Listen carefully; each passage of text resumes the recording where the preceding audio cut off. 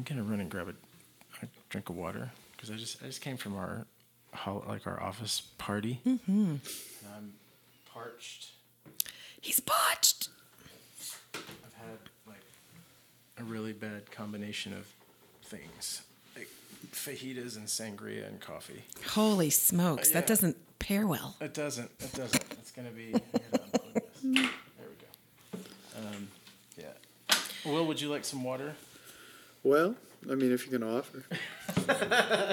He doesn't want to be parched. You know. The parching. Nikki brought her own I'm water. set. I She's brought already water. good. I'll be right back. You guys keep talking. I took a road trip funny from happened. Buda, so I had to pack some refreshments. No, I understand that. It's like an hour drive. But the toll road's really Oh, it's nice. amazing, right? Yeah, It I drove is. over on the toll road too. I was in Lockhart this morning. Ooh. Yeah. So I was in Lockhart for my deacon year. Okay. And So you were visiting So I went back and families and stuff. well, yeah, I actually there's a guy named Raymond Mendez, and he owns Raymond's Barber Shop on the square there, and On the square. he's been cutting hair for 55 Wow. years or something like that. Something ridiculous. I mean, it's just like he learned how to cut it in the Air Force in the 50s and just kept with going. it. Yeah. And so it's kind of cool. It's like he's like, I don't know, 84 or something. Oh, dang. Like Is he your barber? Yeah, now All he's become my right. barber, dude. So it's pretty amazing. And I don't know, there's just something about having your hair cut by someone who could be like your great grandfather. Child, hold your head up high. Keep pressing through the night like a candle in the shadows. Darkness is defeated all through the wind and rain.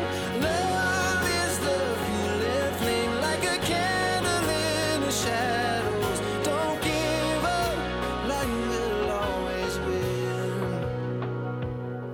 Well, and I'm sure he generates some nice conversations. Oh, huh? he does. He has great conversation. It's just, I don't know. There's like he has a wisdom, which probably comes from the barber chair a little bit, but he also, how much water do you think I'm gonna drink? Just, I know, we're going to have a bathroom break. Yeah. But he also has like an incredible, I don't know, like he has the arete, which is like a Greek word meaning excellence of like, it's actually sort of where we get virtue from. It kind of got translated into virtue in Latin and then anyway, but the point being like, he is excellent at cutting hair, right? Like, and he doesn't care. Like, he's just like, this is how we cut hair, right? Like, he doesn't ever ask me, how do you want your hair cut? Oh. It's wonderful. Because Wow. I'm like, That's kind of risky. No, it's wonderful. I don't guess for care. you, if you're picky, then it is risky, right? It's confidence. No, it's like, I know how your hair should be cut. Oh. Because I've been cutting. He's a guru. Yeah, he's been cutting hair for 55 years. Yeah. There's no, like, I don't even have the slightest idea of how my hair should be cut compared to Interesting. that guy. Although I am balding. What the church has taken away, the Lord has provided. Tonsure is a real thing. Very nice. Very nice. What does Raymond say for that? How does he accommodate Well, he this says situation? that God's trying to put him out of business, but to which I say, there's always more young people with hair. Oh, sure. So. Yeah. That's a lot of confidence, yeah, to know what other people's, because can you imagine if somebody came in, because I know my kids go in with, I needed a 2 on the sides and this on, and I don't even know what all that means. And then Raymond would be like, no, that's actually not what you need. Well, I'm sure that this. he would be kind because that's part of the art of barbering as well, to like be kind to your Hospitality. Yeah. The He's a kind- hospitality yeah. of barbering. Anyway, so go see Raymond at Raymond's Lockhart. In Lockhart. I'm serious. It's like Is it just called Raymond's Barbershop? It's Raymond's Barbershop. There's one chair. Nice. And he was like, yeah, I thought about having another chair maybe and like renting it out. And this is what makes me so happy about this place. Like we were talking, and he's like, I got to find someone to take this over, right? Because he wants it to stay as a barbershop. Yeah. Because, I mean, Lockhart's growing like crazy right now. And so I'm sure he gets people asking, hey, can I buy your building? Because he owns, owns a part of the building. Yeah. Yeah. I mean, he's been there for 60 years. So that's cool. It's amazing. That's cool. Anyway, so that's awesome. Hi, Nikki. Hello, James. How are you? I'm very good. I'm really excited today. It's the 4th week of Advent. I know. Christmas is getting closer. Christmas is right around the corner. We're continuing that journey, continuing that time of real preparation for hopefully an encounter with the Lord. I feel like a little bit of a broken record because we have been, I feel like our parts on these last few episodes that we've done have kind of been the same, but our guests have brought such unique perspectives. They've each brought something really unique and really exciting to our listeners, and I think continued that conversation, especially for those listeners that are maybe building this relationship with God, maybe from the ground up, right? Like they're kind of starting fresh. I have no doubt in my mind today's conversation is going to be great. Someone I consider a very good friend. I'm really excited that he's here. I still am not used to calling him Father Will Rooney because he's only been ordained a priest for about 6 months. 6 months. Yeah. I was ordained 6 months ago. About 6 months ago, right over there. Yeah. So we're here at St. Vincent de Paul, which is where the ordination actually happened, which is really cool. That's exciting. But yeah, so ladies and gentlemen, Father Will Rooney. Hi, guys. Yeah. I guess the way to introduce it's hi, James. Hi, Nikki.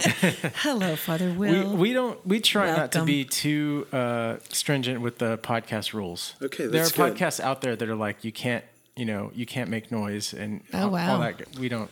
Yeah, well, I'm trusting that you're going to be able to take all the noise that I'm going to make. Yeah, I move around all the time. So. Yeah, you're good. You're good. No worries at all. So Will, we're talking about Advent. We've been talking about Advent for however long Advent's been going on now. A few weeks. Purple, pink, purple. While we're recording this, we're about to light the purple candle. But when this comes out, it'll be the 4th week of Advent. It'll actually be 2 days before Christmas? Just 2 days. Because it'll be next Wednesday. Yeah. So it'll be like the 23rd when this comes out. So Christmas will literally be just a couple of days away if you're hearing this, or if you're hearing this at some other time in the future. Having that same expectation of Jesus and finding that joy, that happiness that comes with Christmas is something that we're really kind of working on. So Father Will, I would love if you just shared a little bit about yourself with our listeners, where you're from, your story. Yeah. Thanks, James. I grew up in College Station, Texas, mostly. I was actually born in the north in St. Paul, Minnesota, but we got back to Texas as quick as well. I mean, I didn't make myself get back because I was like 4, so it would have been a long walk. But but yeah, I mean, so we had a quick pit stop in Manhattan, Kansas for a couple of years when my brother David was born. And then got back to College Station when I was 4. So I grew up in College Station. St. Thomas Aquinas was my home parish growing up. Let's see. Notable things, I have 2 brothers. They both have 2 kids now, and that's awesome. It's a blast. And I'm a priest, and that's awesome. It's still mind-boggling to me that I'm a priest. It's so awesome. Not because I'm a priest, but because the gift that's been given, right? It's just crazy. So, so are you Uncle Father Will or Father Uncle Will? That's a great question. Amongst my family, I don't have a preference. So I think I don't know which one my brother and sister-in-law kind of say towards, tell Liam to when call me that. Referencing you? But Liam just calls me. He's my oldest nephew, and he's almost 3 now. So he definitely knows who I am, and it's amazing when I walk in their house and he's like, Uncle Will. Aww. So so he just calls me Uncle Will. That's so cool. Maybe. Yeah, I mean, I think that's probably the way that it will be addressed. That's awesome. There's something about that natural relationship that, I mean, right, I still am Uncle Will, right? Mm-hmm. It's just like I'm still my brother's brother and I'm still my mother's son, although my mom likes to make the joke that she's like her own anyway, because I'm her father anyway, but yeah, so it can get really spicy, but it's very mind warped there. That's but, cool. Yeah, so I grew up in College Station, went to public schools, was part of the youth group, altar served. I don't know what you want to know more about it, particularly. Is there a particular 4-year university that you like to represent? Oh yeah. Sorry, I haven't been brainwashed again. Yeah, so I'm an Aggie grad, class of 13. Nice. Whoop. Yeah, no, I mean it's required for me to do that. It's a thing, huh? Oh yeah, definitely. Yeah, so I'm class of 13. I have a bachelor's degree in biological and agricultural engineering. And then I went to seminary right after that. So occasionally I do some engineering thing and I'm like, oh man, I used to know the math behind this, but now I have I know I could go find it in something, but I have zero idea. You never know when it's going to come back. Yeah. For you to recall. Yeah. Well, it's interesting. I actually have a friend who is, he's a priest, and he's really interested in math right now because he loves philosophy, and he started studying the philosophy of science just kind of as like a pet project, and then he realized that he'd never taken calculus, and he was like, I'm not understanding any of the physics because I don't understand the calculus, and so he's like putting himself through Khan Academy, like doing the calculus. He's a super smart dude. To do it because you want to learn. Yeah, That's just impressive. to learn, right? Yeah, and so I met this guy who's a PhD student in math at UT, who's one of my parishioners, and it was really cool. We all got together last Saturday and like sat down and they started talking and I listened and started. It was just like it was great. Like I love to learn. That's probably something that's noteworthy. Yeah, for sure. I like for that. sure. That's very cool. Yeah. You said something really interesting. You said the gift of the priesthood. You said that that as opposed to, I think oftentimes on a very basic level, we think about the priesthood as just sacrifice, right? Like we think about the priesthood or any kind of religious life. We've been speaking with, priests and consecrated religious the last several weeks, and we do tend to think about that as a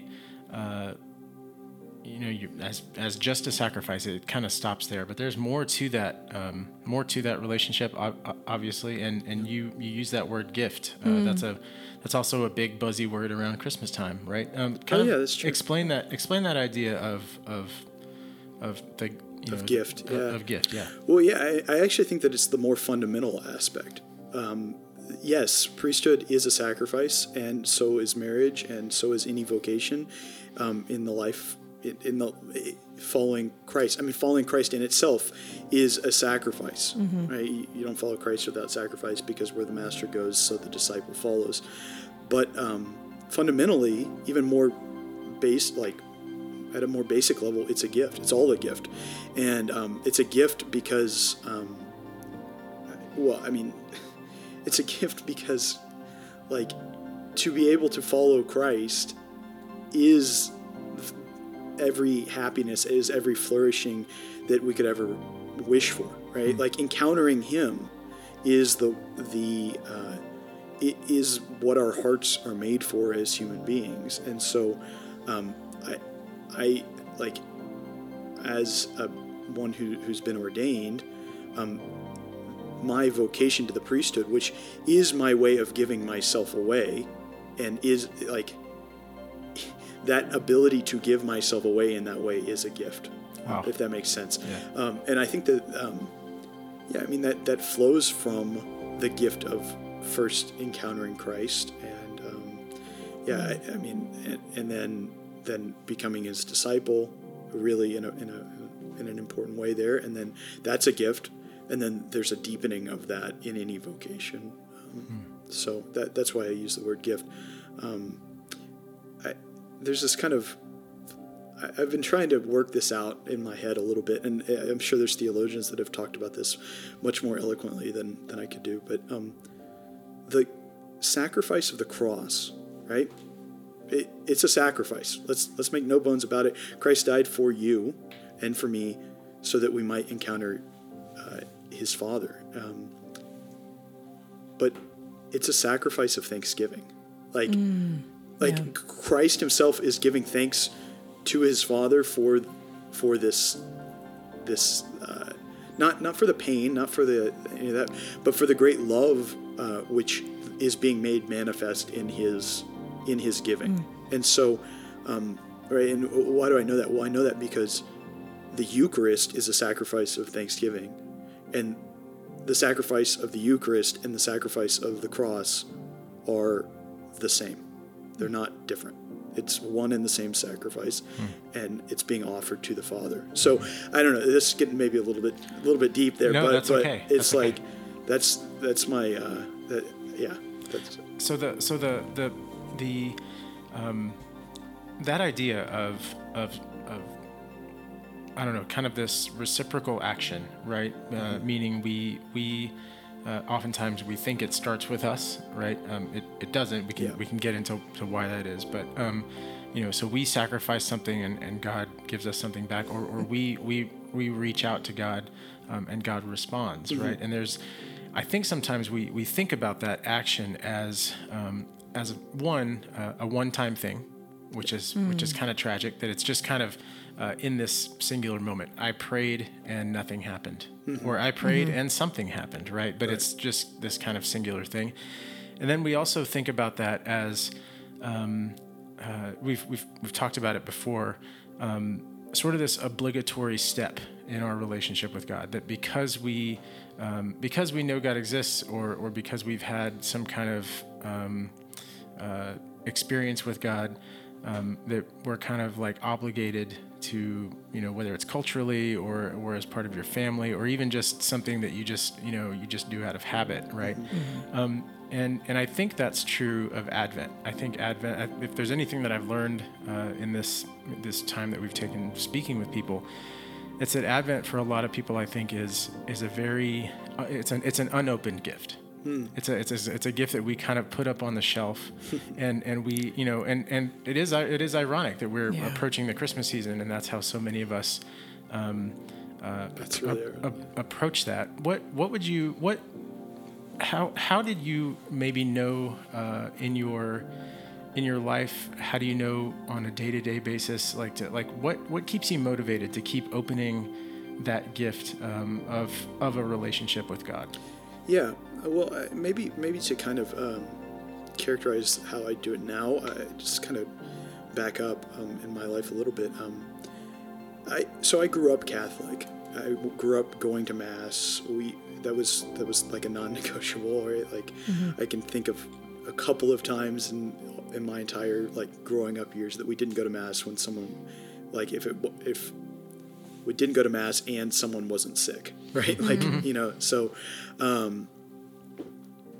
Yeah, I mean, and I even kind of enjoyed going to church in a lot of ways. Like I said, I altar served and different stuff like that. But I encountered Christ as a person that I could have a relationship with, not just one to be kind of studied or prayed to, when I was about 14. And moms, as they do, I'm sure Nikki can speak to this, they have a certain way of just knowing almost intuitively what is going to be good for their kids. And my mom, she said, "You're going on this retreat?" And I said, "Well, I don't know about that.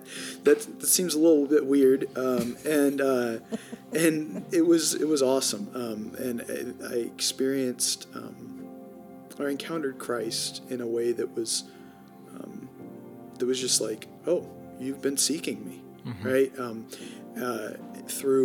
And that was through the sacrament of reconciliation, and we could get into that more. But I wasn't like an awful kid. I just was struggling with everything that every other, we all got our stuff, and to recognize,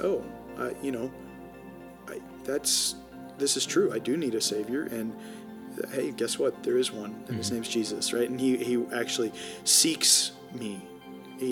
And like you said, James, we often think that we seek God, but really our ability to seek God comes from the fact that God is seeking us first. Right. So. Okay. So in 8th grade and in 4th grade science right now, we're studying the forces of motion, and I'm looking at this same app with both of my kids who are doing virtual school. So we're looking at friction force and applied force. And I'm thinking of that as like God and us, but he's always presenting and applying a little bit more force, and not in a forceful way. Yeah. We've talked about that before, but just in the active pursuit to know us and encounter us so that we can encounter him. And I love that when you were talking about that, I feel like, would it be appropriate to say that for you, that retreat when you were 14, the difference was made when you realized he was pursuing you specifically and individually, as opposed to all the people, but you specifically, Will Rooney? Yeah, I mean, I think that's fundamental, is the recognition that Christ really does love you, right? In the singular, right? Tu, right? Like you, not everybody, right? But you, and like it's so important, and I want to be careful, right? Like that's not divorced ever from the fact that our encounter with Christ is always through other people, right? And he I like to say it like this: Christ loves you, and he died for you, but never just you, and never right. Like it's always at once an individual love and the love for every person. Right, and so these two things are not opposed at all.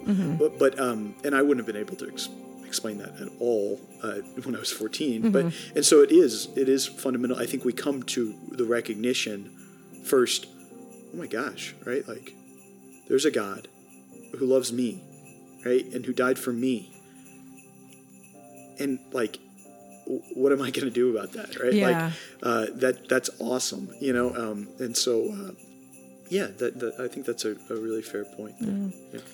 In the framework of Advent and Christmas, we've talked about how we're approaching or to continue the conversation. God is approaching us. God is pursuing us as this very vulnerable baby in a manger, right? And as the faithful, we're asked to reconcile that. I think a lot of the time, or a lot of people maybe have a tough time reconciling that with the God of the Old Testament, reconciling it with maybe their own guilt, their own shame, their own perception of maybe the fact that God is mad at them, or maybe these big fundamental life questions that they have for God, right? And so for me, what I often struggle with during Advent is is keeping that in perspective, right? So I'm a very visual person, and I imagine like the stable, or the barn, literally where Jesus was born, right? Kind of on the horizon, right? And kind of this manger scene, and I'm like approaching, and there's all these things that kind of come up emotionally or sometimes even like philosophically that block out that scene for me, that become like little obstacles on the horizon. Thinking about it in the way that you're thinking about it, that act of the incarnation, right? Which is it's the ultimate symbol of God's pursuit of us, right? Absolutely. That act of the incarnation is also uniquely for me. It doesn't exclude anybody else, right? It's uniquely for everyone, but it is uniquely for me. And that to me at Christmas is always so powerful to think about, like that child in the manger. We don't think about any other child, ever that's ever born. That child in the manger is in some way like my child. Like it's like he is born for me, and for a relationship with me. I kind of want to ask you, like as a priest, when you've been a priest 6 months, when these questions of someone's real value, someone's real worthiness of having this one-on-one relationship with God come up. I mean, because that's really what gets in the way of it, right? Is our own stuff. You said we all have our stuff. When that stuff gets in the way, what's the first thing you tell people? Where do you kind of go in that conversation just to reassure people that they're on the right track? Yeah, I mean, I don't know how many times I've said it, and it doesn't apply to one sin or any, like in particular, right? But I've said probably hundreds of times already in confession, God really, really, really loves you, right? Like and I know that there's right, and there's so many ways to point that out, right? And I think that's the way to it, right? Like you just have to relentlessly point out, and this might be for people who see a loved one or someone struggling, right? You just got to relentlessly point out, hey, do you see that? Like, do you notice this? And I don't mean, I mean primarily, right, the act of the incarnation and the fact that Christ died for you on a cross, but I mean every day, right? Hey, did you notice that that person was really kind? Hey, did you notice that, like, because, and I'm not sure where this idea came from, but like the way you look at the world changes. If you believe that God loves you, right, then everything, like the way you look at the world changes. I remember having this profound experience when I was on a retreat one time. It was the first like long silent retreat I'd had, and I was walking one day, and it was the summertime in Omaha, Nebraska, where we were doing this retreat, and I saw these flowers, right? And I was just like, oh my gosh, God, in his providence, like from all of time, has arranged it so that I'm going to walk past these flowers at this specific time of day, and they're going to be beautiful, not necessarily for everybody, right?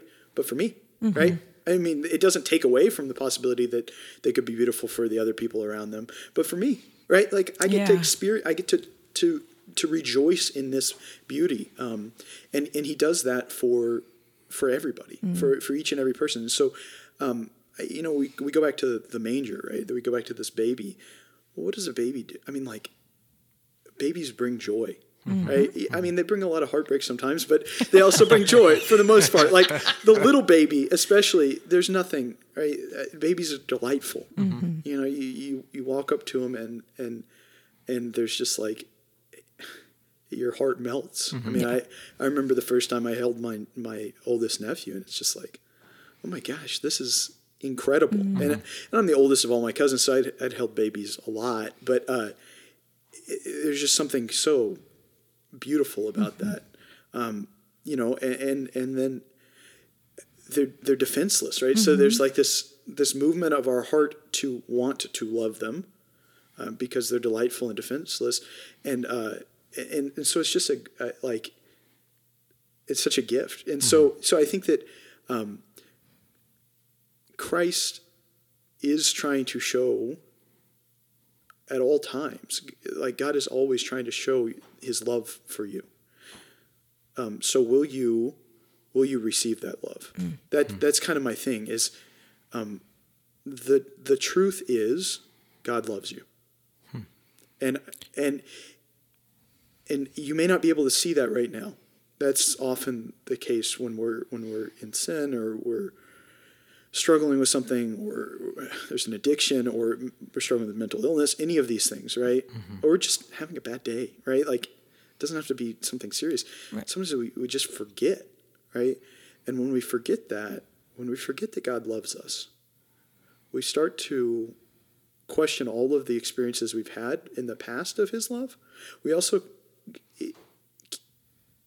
stop seeing it in the world, right? You know, one thing that I think a helpful analogy here and or helpful image is like a friendship or a good marriage, right?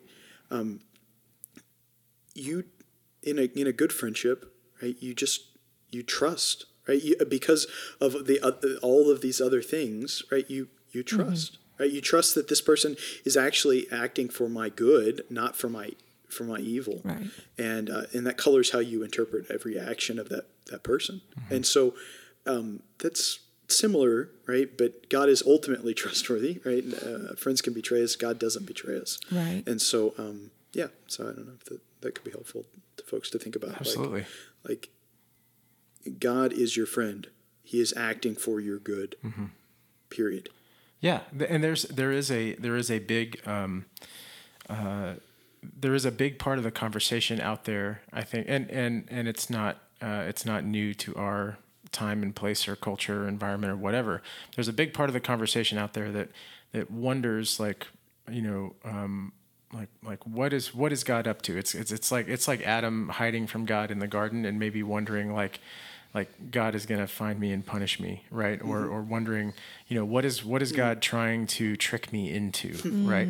And the answering that question, I think, for people is tough because it has to be, oftentimes, like you experienced, it has to be a personal experience, or a series of personal experiences that kind of builds into a real relationship. Yeah. But that's not any different than any other friend that we have. Right. Like that's how all of that's how communion works between people. That's how we build relationships. So maybe then it becomes for people like giving, okay, then at the end of John's gospel, Jesus says, I call you my friends, right? Yeah, John 15. And this idea of friendship is kind of put up on a pedestal. It's like it's redefined, right, as something really holy, really amazing. How do we maybe for people that are listening for the first time, or maybe people that are just struggling to kind of keep Jesus in their crosshairs, right? How do we encourage those people to let Jesus be their friend? How do we just let God be our friend? That's a wonderful question. I mean, we keep going to this theme of like he pursues you first, right? Because right before he says, I have called you. I no longer call you slaves. I have called you I've called you friends. For I have shared everything that my Father has made known to me. I have given to you. That's the rest of that verse. He also says, maybe 10 verses before that, he says, I have chosen you. You have not chosen me. I've chosen you. Right. So the reality is that God is the one who's acting first, and it's to be his friend, right? We have to say yes. So how do you say yes is the question you're asking. Well, he says, right after that, he says, you are my friends if you do what I command you, right?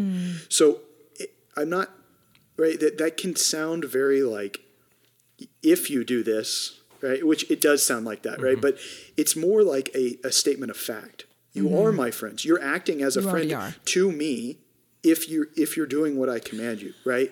So it's not like the offer of friendship is there. Period. I mean, and we can go back to the human analogy of friendship. Every friendship begins by one person extending an act of friendship to another who is not their friend, right? Think of your first grade friendship, right? Little Susie comes up to little Johnny and says, do you want to be my friend? Right? They're not friends at that point, but what she's doing is an act of friendship. Okay. And so it like invites the other person into it. Little Johnny could say no, right? We're little Johnny.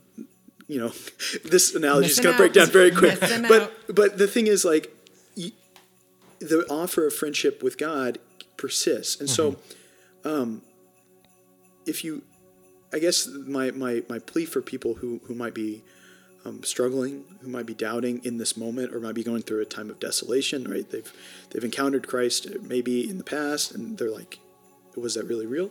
Is friendship continues with trust, right? And you keep doing the things that a friend does, and trusting that God is actually who he says he is. And so what does that look like? Well, that looks like very practically, like, even when you don't want to pray, praying. Even when it seems like it's impossible to follow this commandment, right? Following the commandment. And all of those things. And when you fail, asking for forgiveness, right? Like, how do you come back into a relationship and a friendship? Well, you ask for forgiveness. And so right, he makes the first move. He comes to us, right, little baby Jesus, and then shows us himself. He reveals the Father to us. And he's continually offering that. And what he's saying is like, I want to spend time with you, right? I want to be with you. And it's not the difference between a human friendship and a divine friendship, like the friendship we have with God, is that in human friendship there can be an element of self-interest, right? I want you to be my friend because like it helps me. Sure. You're popular, or you're attractive, yeah, or whatever. I mean, and so we all know that that's less than the best type of friendship, even amongst human beings. But in our friendship with God, there's none of that. He doesn't need you, right? Like, he doesn't need you. If I could, for a lot of people who have like had the initial encounter with Christ and are trying to follow him, I think that that's one of the most difficult lessons to learn. God doesn't need you, which is great news, because if he wants to be in relationship with you, it can only be because he loves you. That's it, right? There's no egoism. There's no like, oh, I gotta like make sure that we stay friends, because if I am not friends with this person, then my life's gonna be really hard. And no, none of that, right? He doesn't need you. He just wants you to flourish, right? He just wants you to be who he created you to be, and he's giving you the grace to do it. So be like, open your heart, right? I mean, it can be as simple as, if you're really struggling, if you've never encountered Christ, literally just start by praying like a minute a day and just say, Lord Jesus, if you are real, if you are who you say you are, help me, right? That's it. Yeah. Just start with that. Start with that, and grow from there, right? But that's what I would kind of say. That's cool, because all of our podcast guests have basically said that same thing. If you don't know what this relationship is supposed to look like, if you don't know what a real conversation with God is supposed to be, it doesn't have to be really anything. It doesn't have to be perfect. It just has to be, again, a taking a little bit of a risk, taking a little bit of a step, opening up your heart, spending a minute, 3 minutes, 5 minutes, just asking Jesus to be present, right? Asking Jesus to be in your life in a more profound way.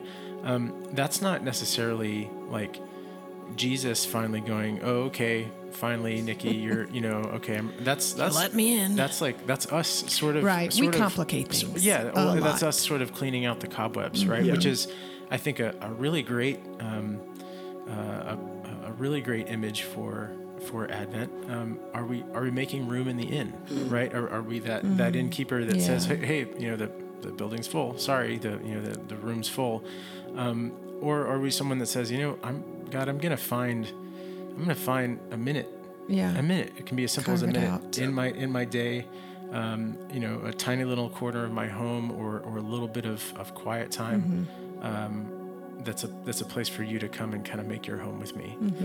That's a really important image the entire liturgical year, but certainly during Advent. Yeah, and when you talked about earlier, the idea of Advent as a gift, if we're thinking of it as like a present, so here's God presenting himself to us as a present that's always available. And really it is our move to take it and to begin to unwrap it. And, what I hear you saying, Father Will, is we can unwrap it slowly. It doesn't need to happen. We don't need to have a full encounter moment at one time, but we can take our time and gradually get to know him with small steps towards him. Absolutely. I think that,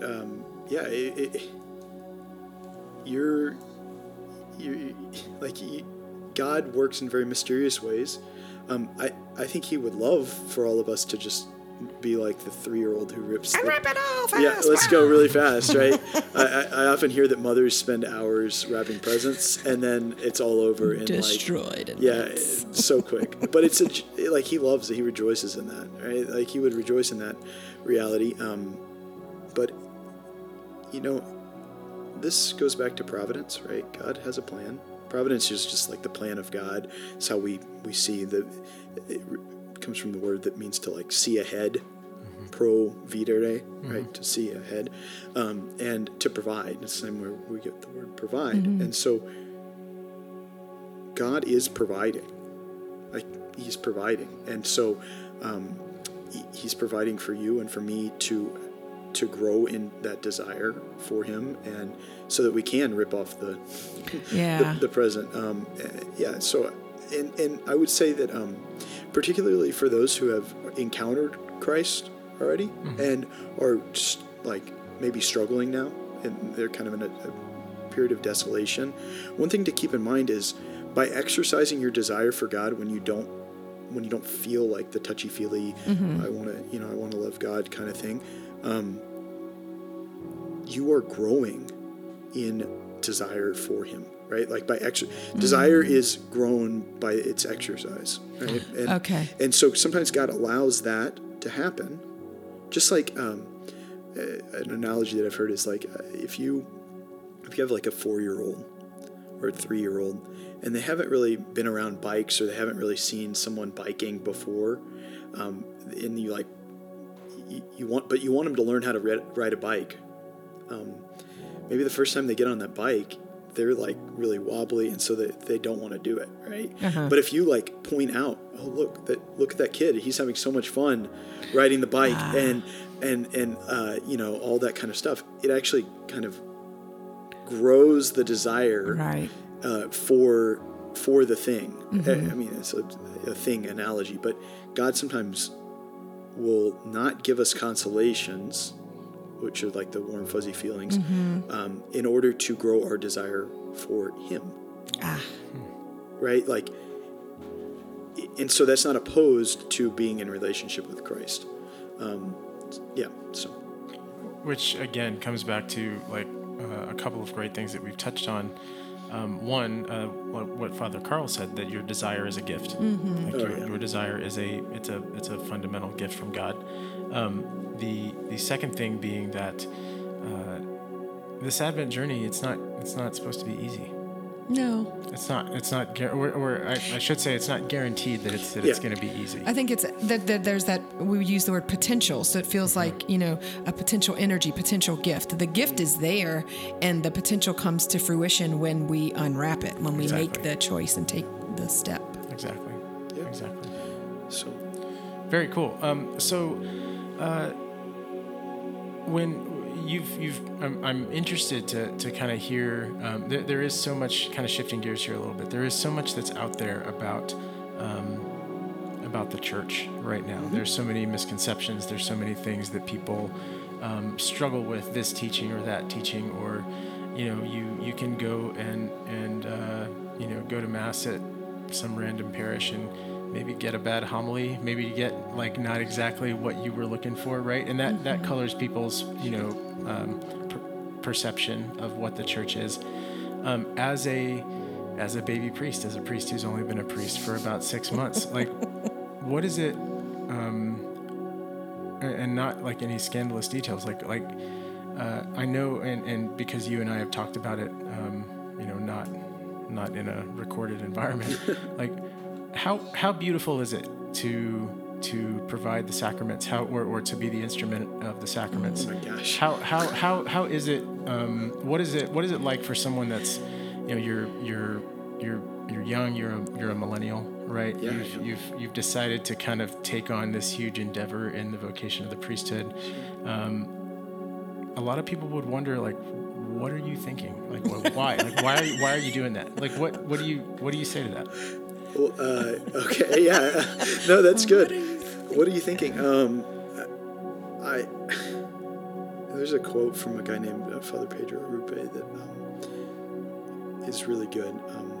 Figure out what you love, and I'm paraphrasing. It's not the exact quote.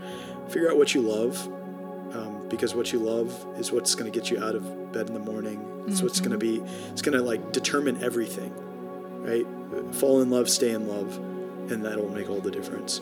And I mean, it's a response to God's loving me, right? I truly believe that God is calling me, has called me to this, right? He made me in a particular way to give myself away as a priest, right? We're all called to give ourselves away. That's the fulfillment of human, because it's imitating Christ, right? So like, that's the reason, right? And it's I want to imitate Christ so completely, and this is the way I think He's calling me. I know He's calling me. It's not even I think anymore, right? I know God is calling me to the priesthood. Not He's calling me to it. He's already called me into it. He's made me like to share in His own priesthood, and so I mean, are there scandals in the church? Absolutely. Are there things? I mean, guys, I'll let you know a secret. Priests go to other parishes sometimes, and they're like, "Oh my gosh, like what is going on right here?" You know, like, and I'm sure, that happens. I'm sure people have already said that about me, right? Like, I have no doubt. But the reality is, those things are important, but they pale in comparison to the love of Christ. And to be able to share the love of Christ in such an amazing way as to give His very body to people, to give His forgiveness to people, to be the instrument by which people come to encounter Christ every day, and to dedicate my entire life to that, I can't think of anything better, right? Like, I love it, right? And I want to emphasize, that's a gift, right? Not every person is called to be a priest, clearly, and not every person, right? Like, there's a specific, there's a gift there, and the Lord has given me this gift, and I can't think of anything better than to say yes to that. You want to talk about the experiential stuff? I love celebrating Mass. I mean, like, I love it. I love hearing that you love celebrating I Mass. do. That makes Super me cool. so happy. I mean, I especially love it. I think I would love it even more if there were more people there instead of Yeah, COVID. it's a weird time. But it's still, like, it's, I have been moved to tears celebrating Mass, right? Now, there are days, and I've been a priest 5 months, there are days where I forget what I'm doing, right? Like, you kind of get into a routine, but whenever that happens, I stop and I'm like, oh my gosh, I am about to offer the same sacrifice, like to offer the one sacrifice, once again, to represent it to Christ, or to God the Father, in union with Christ. Like, I can't even describe, like, you guys, you had to see the face. That's why you laughed. Like, it's just mind-boggling. And, or I'm hearing confessions, and, right, it will be like a random Tuesday. And someone will come in, and they'll be like, "Bless me, Father, for I have sinned. It's been 10 years. Okay, how did you get back here? Because I want to hear that story. Yeah, you know what I mean? they're Like, coming home. yeah, like, and I don't mean like I want to hear that story because, You want like, to know I'm not curious, right? But like, this is incredible, right? And so, those are things that stick out in my mind. There's also just like, we talk about the sacraments, and those are definitely the highlights in a lot of ways. But in a sense, I am a sacrament, right? Like, I walk around with a collar on, and some people don't know what that means anymore, and that's the reality of a post-Christian world. But like, just who I am it should be becoming more and more such that Christ is seen through me. It's no longer I who live, but Christ who lives in me. And that every person that I encounter, they encounter Christ. And I point them to him and to the fact that they're made for something much more than just kind of a mundane, even a great secular life, right? Even if you have all the money in the world, all this stuff, right? You're made for something even more. Honestly, one of the things that's rather controversial, I guess, in the secular culture, or rather strange, is the whole thing of celibacy. Yeah. And I got to say, like, it opens so many doors, right? Like, because it's like when someone hears you're a Catholic priest, and so that means you can't get married, right? Yeah, that's right. I made a promise not to get married. And the conversations that have come from that, because I can say, well, I don't disparage marriage. My parents have been married for 35 years this year, I think. I think that's right. 35, 34? Yeah, something like that. 33, somewhere in there. And I think it was 87, so that'd be 33. It's coming up actually this Friday. Wow. I think is their wedding. You need to get a card in the mail or something. I'll probably call them. Not much for cards. Actually, that's terrible. I'm a terrible.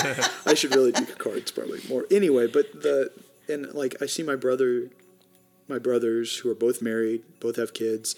I have really good friends who are married, and it is amazing, right? Like the natural desire for marriage and family does not go away, but I'm willing to sacrifice that to point out to everybody that even the best marriage is not the ultimate fulfillment of your heart. Right? Only Christ is that fulfillment.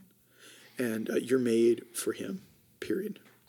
So that's awesome. That's where I am. I love that. I think it's beautiful that as Catholics, we often talk about the gift of the priesthood, the gift that the priesthood is to us as Catholic people in our parishes because of what you do for us. That sounds bad to say now. I don't know. That's true. But right? That's a fun way to say it. It is. Well, I mean, yeah, celebrating the Mass and being available to hear our confessions and celebrating marriages and things like that. But I am enamored with your joy for the gift that the priesthood is to you, like that you have embodied how amazing it is that God has gifted this calling to you. I just am grateful that you see it that way. Well, thanks. That you're aware. I'm grateful that God gave me the eyes to see it that way. Yeah. Right? Because the priesthood as just an instrumental thing, it's like it wouldn't be enough, right? Yeah. Like, I mean, it would be in a sense, but there's something more, right? There's the gift to the man himself, and once again, it goes back to that idea. God doesn't need priests. He doesn't need priests. There's no reason that he had to have this way of doing it, but he chose it. Yeah. Right? God didn't have to create human beings so that they would be married. He doesn't need marriage but he did. But he did, and that's where it all starts. Is okay. That means that this marriage, family, priesthood, religious life, even just living, right? Because it's contingent, because it doesn't have to be, right? It means it's a gift. It's a gift. Unwrap it, people. And let's go, and so, yeah, I mean, that's the thing. The giving of myself away is, in fact, a gift of the Lord in working in me. It is. I appreciate that. So, yeah, and I'm enthusiastic about it. I don't want to. It's kind of a closing thing. Like, I don't want to, paint a too rosy picture, right? Like, it's hard to be a priest and it's hard to be married. And, there's days where it's like, oh my gosh, this is not working the way. I want things to be perfect right now and let's go. But that's just not the way it works. Right. And so constantly I have to do precisely what I said that we should all be doing, is I have to take a moment and I have to say, okay, Lord, like, you're real, and I am not you. So help me, right? Help me, show me, teach me right now. So That's awesome. And that, I think, maybe extremely providentially sums up the conversation we've been having all Advent, which is that there's a baby waiting in a manger, right? And he's we think of him as kind of laying there like this little, like I've said before, this little squirmy, squishy thing, right? And that's adorable and that's great.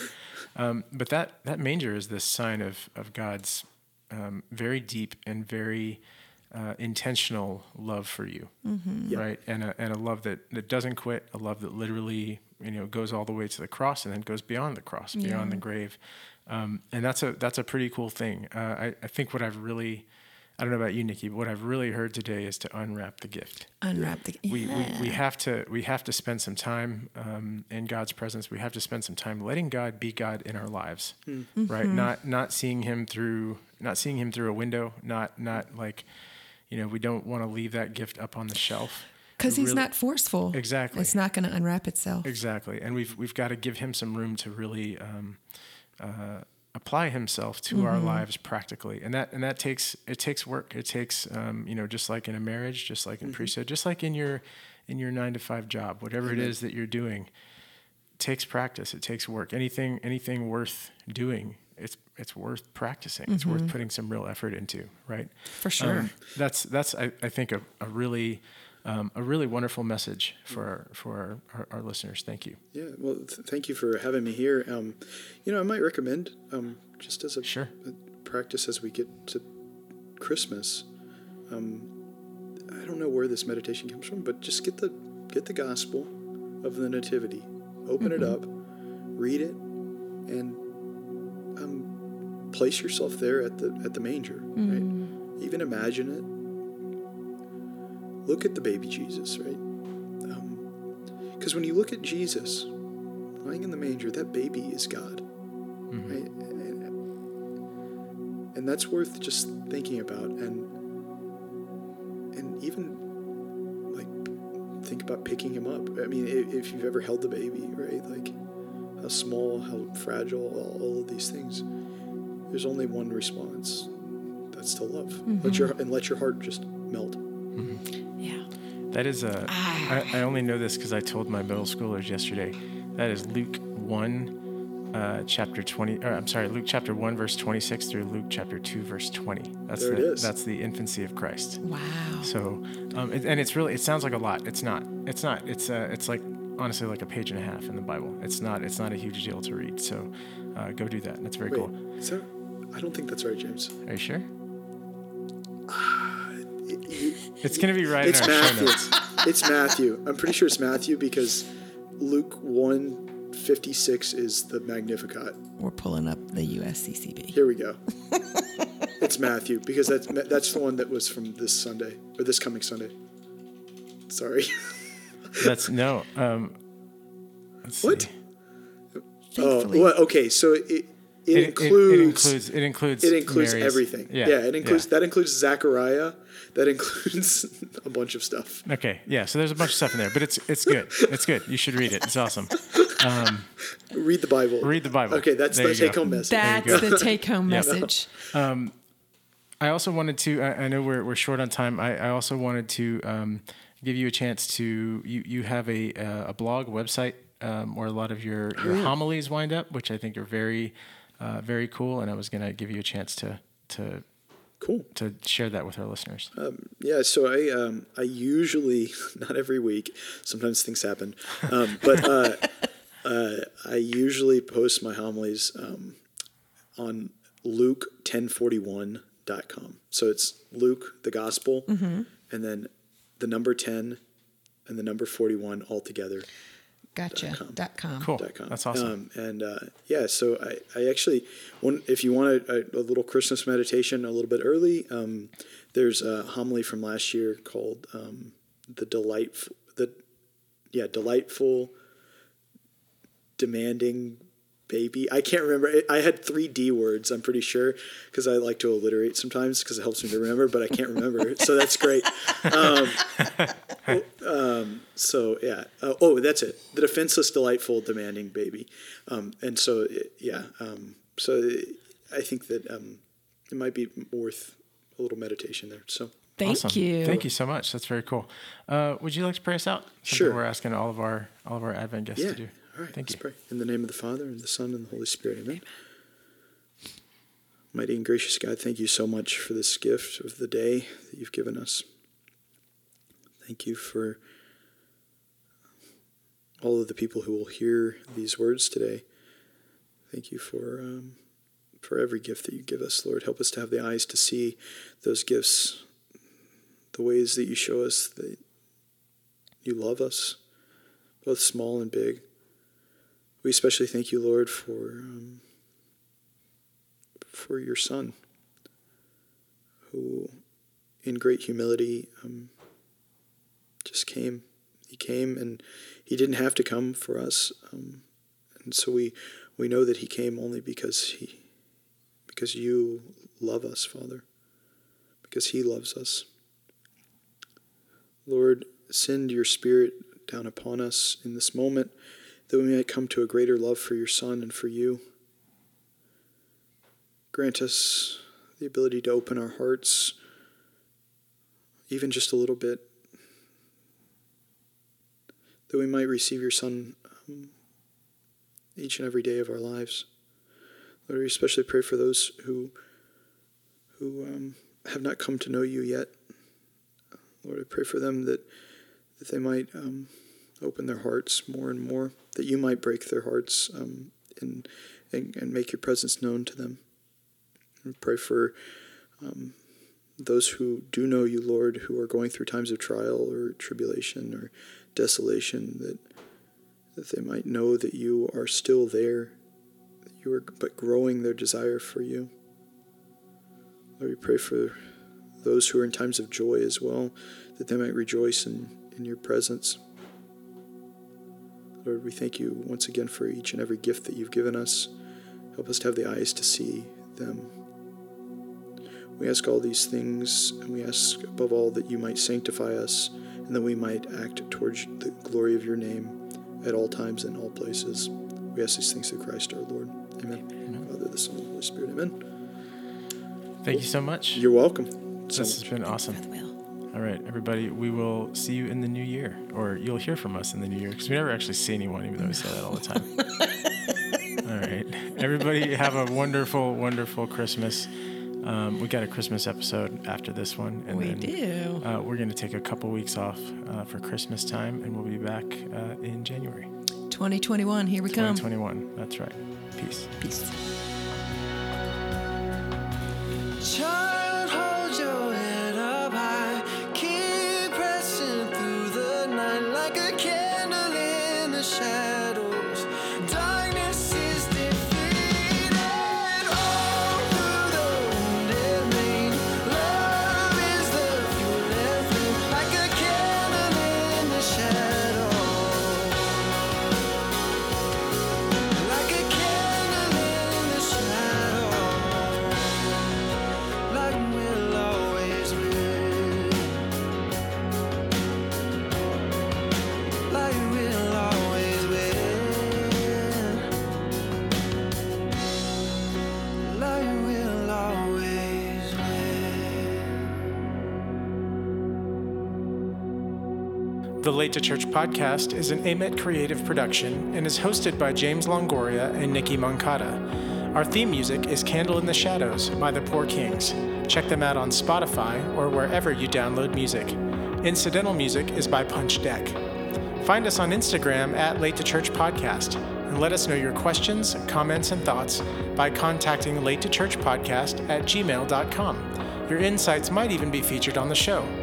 Just a little reminder, you are good, you are worthy, you are the beloved. Look around for the Lord today. He loves you and he wants an encounter with you. Thank you for journeying with us. We're praying for you. Peace.